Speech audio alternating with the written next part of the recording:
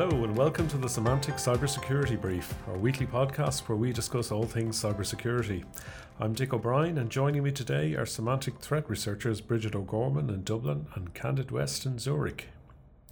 In this week's podcast, we'll be talking about the recent explosion in formjacking attacks, a zero-day vulnerability that's been discovered in the latest version of Apple's macOS.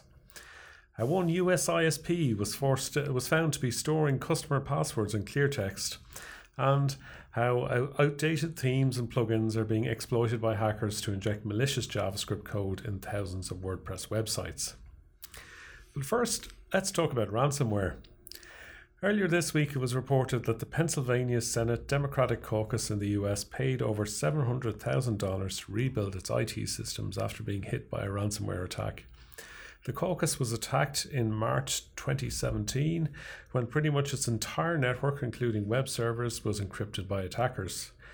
The attackers demanded a ransom of 28 Bitcoin, which was approximately $30,000 at the time, but the caucus opted not to pay it, and instead they decided to rebuild their network from scratch. The cost of the rebuild has since run to $703,000. This information was obtained through a right to know request by local reporters at Trib Live. Oh my goodness. I mean, would they have not been better off just paying the ransom then? Yeah, this is probably going to be an obvious question for a lot of people listening to this. And indeed, the Democratic Caucus in Pennsylvania is one of a growing number of organizations where the recovery costs have greatly exceeded the initial ransom demand. Two very prominent cases have been the US City of Atlanta and the Colorado Department of Transportation. However, paying the ransom, I suppose, it may not be as easy a fix as some people might think, because there's plenty of cases where organizations have paid the ransom and they haven't gotten a decryption key in turn. So if they did pay the ransom, they may be just adding to their recovery costs.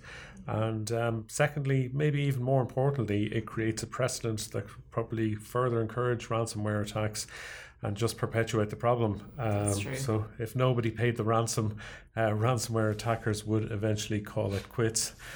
We can only hope. Someday. Yeah. Anyway, let's move on from one form of cybercrime to another, because we want to talk about formjacking. Yes, we do. So we just published new research actually this week on our blog about formjacking.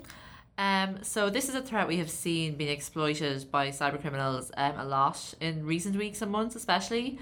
Now, what is formjacking, I suppose, is the first question we should answer. At Symantec, formjacking is a term we use to describe the use of malicious JavaScript code to steal credit card details and other personal information from payment forms on the checkout web pages of primarily e-commerce sites. So online retail sites, online shopping sites, sites where you book holidays, all that sort of thing. So how it works is that when a customer of an e-commerce site like this clicks submit or an equivalent button after entering their details into a website's payment form, the malicious JavaScript code that has been injected there by the cybercriminals collects all the entered information, including payment card details and things like the user's name and address. And this is then sent to the attacker's servers. And the attackers can then use this information to perform potentially payment card fraud, or else they could sell the details on to other cybercriminals on the dark web as well, or do both, I suppose, also. And now, formjacking isn't a new threat as such. As far back as kind of the mid-noughties, we saw this kind of activity with some web extensions that were inserting malicious JavaScript code to steal information from web forms. But we've seen a huge amount of attention on formjacking lately, primarily due to the activity of the Magecart attack group. Yeah, that's a familiar name. We've discussed Magecart on this podcast before, haven't we? Yeah, we first discussed them back in June, I think in one of our first episodes of the podcast, following a formjacking attack that they carried out on Ticketmaster's websites in the UK and some other international sites that was very high profile. And in that case, Magecart used a software supply chain attack, something else we've often discussed on this podcast, to get onto Ticketmaster's website and carry out the formjacking attack, which then allowed them to siphon off customers' payment card details. And in that case, the Magecart I can't pronounce it. The Magecart attackers injected malicious JavaScript code onto the website after they compromised a chatbot from the invented tech firm, which was used on Ticketmaster's website for customer support queries and things. And the code was potentially on the Ticketmaster website for almost a year, with some international Ticketmaster customers warned they could have been affected if they bought tickets between September 2017 and June 2018. So like a good period of time. And Invented did acknowledge that the attackers got onto the website via their chatbot, and they said that Magecart had exploited a number of vulnerabilities and targeted its front-end servers in order to get onto onto their server and alter the chatbot code. And this just underlines, what we've said before, and it's, about supply chain attacks, and, no matter how good your own cybersecurity practices are, attackers will go after a weak link in your supply chain if they can. And I suppose it was this breach from Ticketmaster that really brought Magecart to wider attention and the attacks they're carrying out. And since then, we have seen them carry out a number of formjacking attacks, with, I suppose, the other very high-profile attack they carried out being against British Airways, the British airline. And in that case, the personal data of 380,000 of the airline's customers was potentially compromised. In that case, we don't know what the initial infection vector may have been that allowed the attackers onto the site. But we do know there could have been a supply chain attack. We just don't know what it was at this stage. But what we do know is that they took steps to avoid having their activity detected. So fairly sophisticated attack, really. They set up a spoofed web domain, which was designed to look like a legitimate British Airways domain. And they even purchased paid SSL certificates to make the web domains look more like legitimate servers. And in that case, they were only on the website for a couple of weeks. So from kind of the 21st of August to the 5th of September. So it wasn't as sustained as the attack on Ticketmaster. And they've also had other high-profile attacks on a US electronics retailer called Newegg, which I hadn't heard of before this happened. And also a company called Feedify, which is used by many websites to serve up push notifications to users. So presumably that would have been targeted as part of a supply chain attack. Yeah, it sounds like it. They're all the publicly reported attacks, but what has our own telemetry shown? Yeah, so spurred on by all these attacks, we looked into this area more ourselves. And basically our telemetry backed up the fact that this is an increasing threat. So we looked at telemetry since mid-August, the 13th of August, and in that time we blocked almost 250,000 attempts at formjacking, so 248,000 attempts, so pretty significant. And what's interesting is that more than 1/3 of those attempts that we've blocked have occurred in 1 week, last week, from the 13th to the 20th of September. So that indicates that this activity is kind of ramping up in the last little while. And if we compare, that week of September 13th to 20 to the same week in August, the number of instances of formjacking that we blocked more than doubled.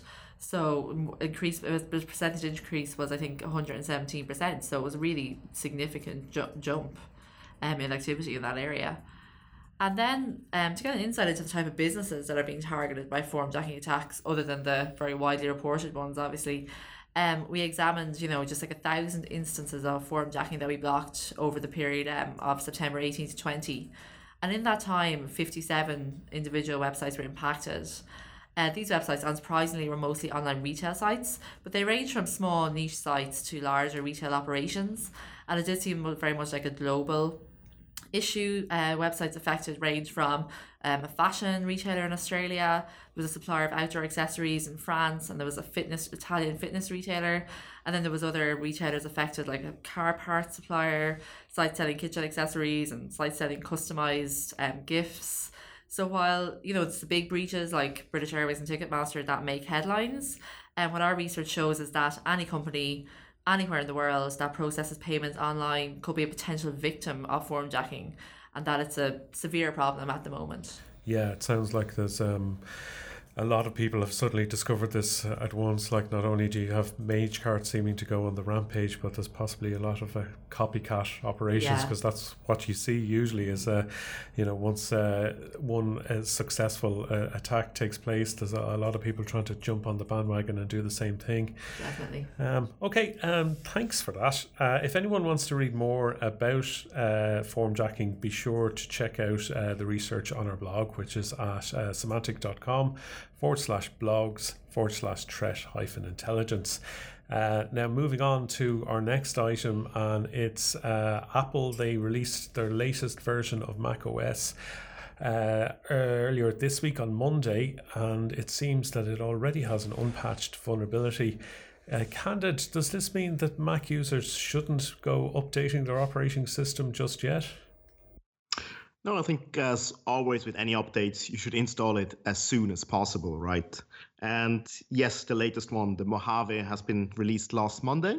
So it's definitely time to update because, of course, it fixes a lot of other issues. So it's always better to install it quickly and then kind of deal with all the other issues. But it is true. Apart from a lot of new features, there is already a zero-day vulnerability, so no patch available. That is kind of making the rounds in the news, right? As part of the new user data protection scheme introduced by Mojave, users actually need to provide their explicit consent for accessing any private information, such as location services, contacts, calendar, photos, reminders, and any other sensitive data. So this change was probably implemented to prevent a previous issue that was found where apps could actually kind of simulate clicks, which would then mimic the user behavior of granting access and therefore providing access to the app to data that it should actually not get its hands on. So to prevent this, this change was introduced, but of course this also means that it could lead to quite a few security prompts for the user. And we all know that from 20 years ago that it's probably not the way to go. So they introduced also a feature for the operating system allowing you to pre-authorize the apps for certain access to certain objects so that you, in the end, don't have to click all the time, right? But unfortunately, this brings me also to the new issue.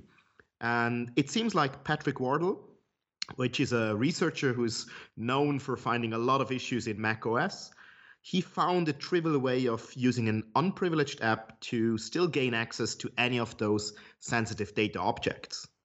And to prove his point, he made a small video where he demonstrates that an unprivileged app accesses the user's address book, which of course should be confidential, and the app he's using has no administrative right, but of course it still bypasses the new mechanism and therefore still is access to, it still gains access to the sensitive data. He said that the vulnerability is quite trivial, but he didn't release any details on it yet. Should be following in November. So we, of course, keep an eye open on it. And I guess, as always, be vigilant when running any untrusted or unknown application on your system. This is just kind of adding another issue to the same thing. So always be vigilant. And of course, yes, do the update.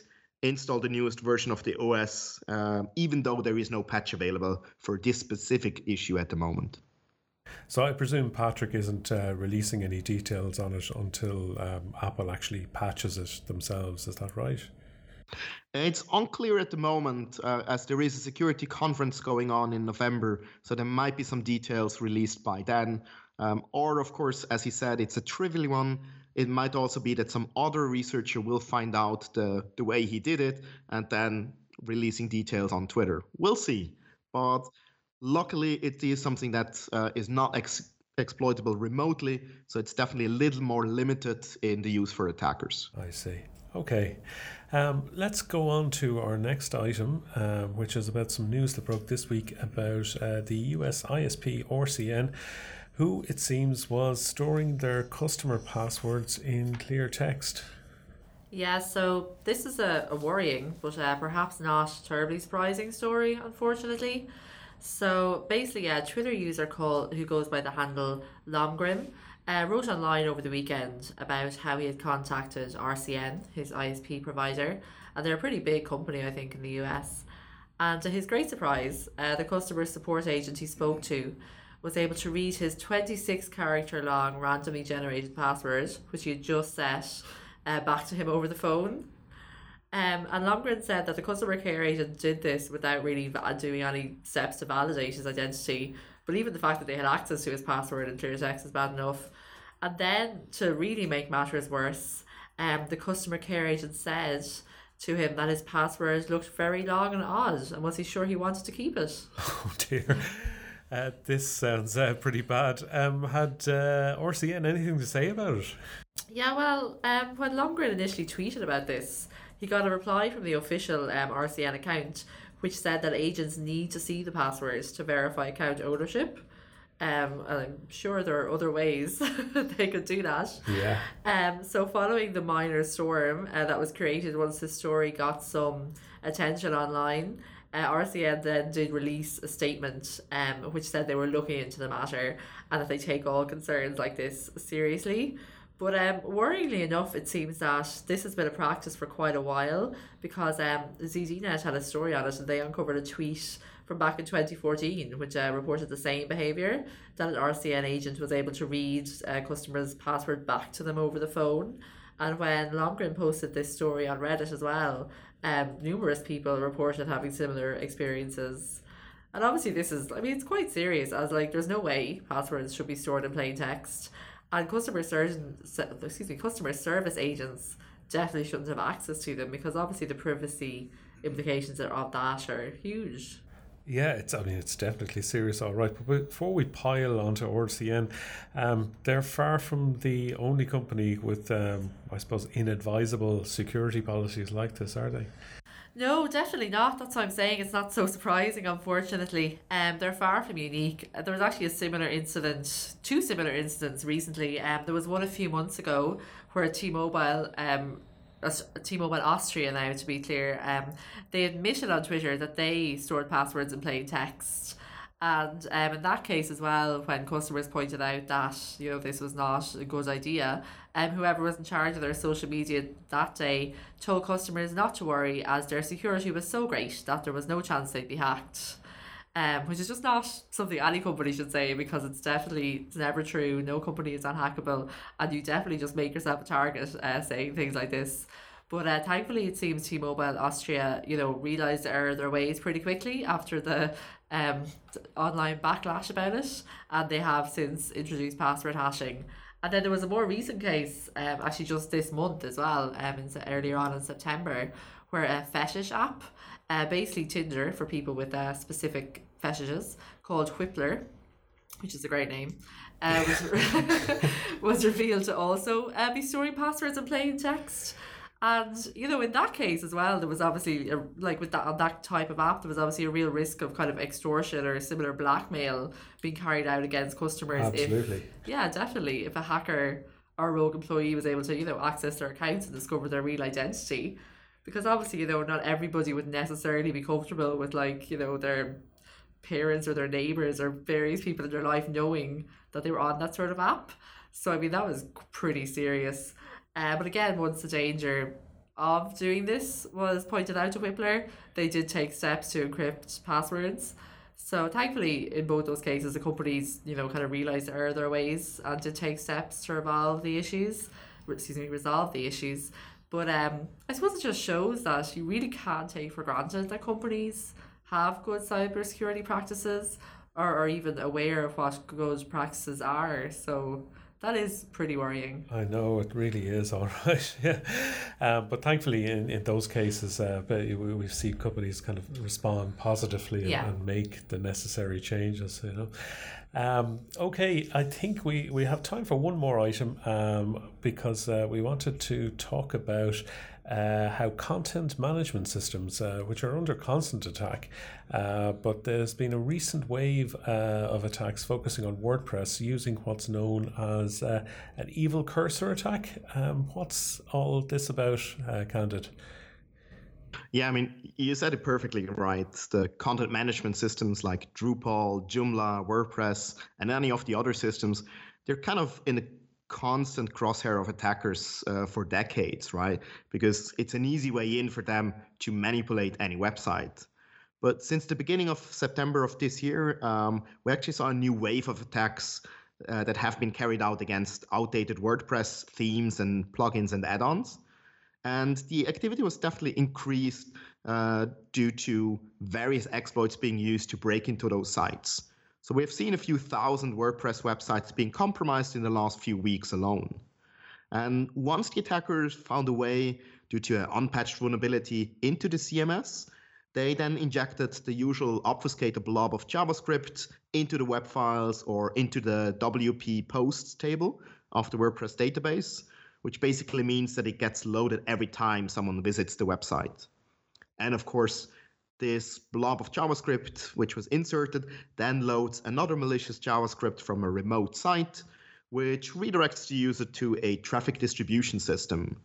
And as usual, this can redirect you to any malicious website, but in the instances that we looked at, the redirect actually happened to a classical tech support scam page. You know, the ones which, once you're on the website, they ask the user to call a hotline in order to disinfect a, alleged virus infection on their machine. And of course, the attackers could change it, but it seems like it's working for them at the moment. Okay, so for once, this isn't a crypto mining script or some sort of hijacking script that's injected. But what's the deal with this evil cursor thing you mentioned? Yeah, exactly. I mean, so far it could have been used for anything, luckily not for crypto mining at the moment. But the evil cursor technique which was used is quite simple, but definitely evil. And it actually goes back to researchers at Malwarebytes, which have found that some of the tech support scam pages and also similar like browser lock sites were using something that has now been called the evil cursor technique. And the idea behind it is to prevent the user from, closing the browser window or preventing them from navigating away from the scam page, right? As you want to keep them as long as possible on the scam page. And we know from the past, right? Usually that's done with pop-up windows to kind of scare them away, or some scripts that reload the page over and over again. So just to make it very cumbersome to navigate away from it. But some of the attackers found an interesting way with the newest Chrome browser.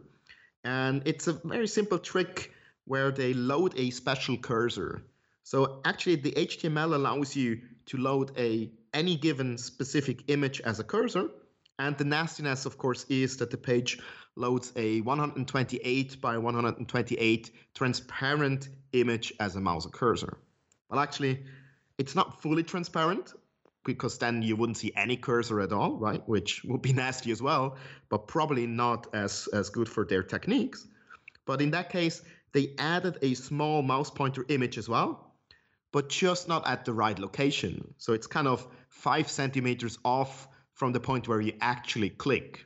So it's very strange if you navigate with this, because that means the user thinks he's clicking on something on the website, like closing the window, for example. But of course, in reality, the mouse pointer is at a different location, and therefore nothing happens if they click.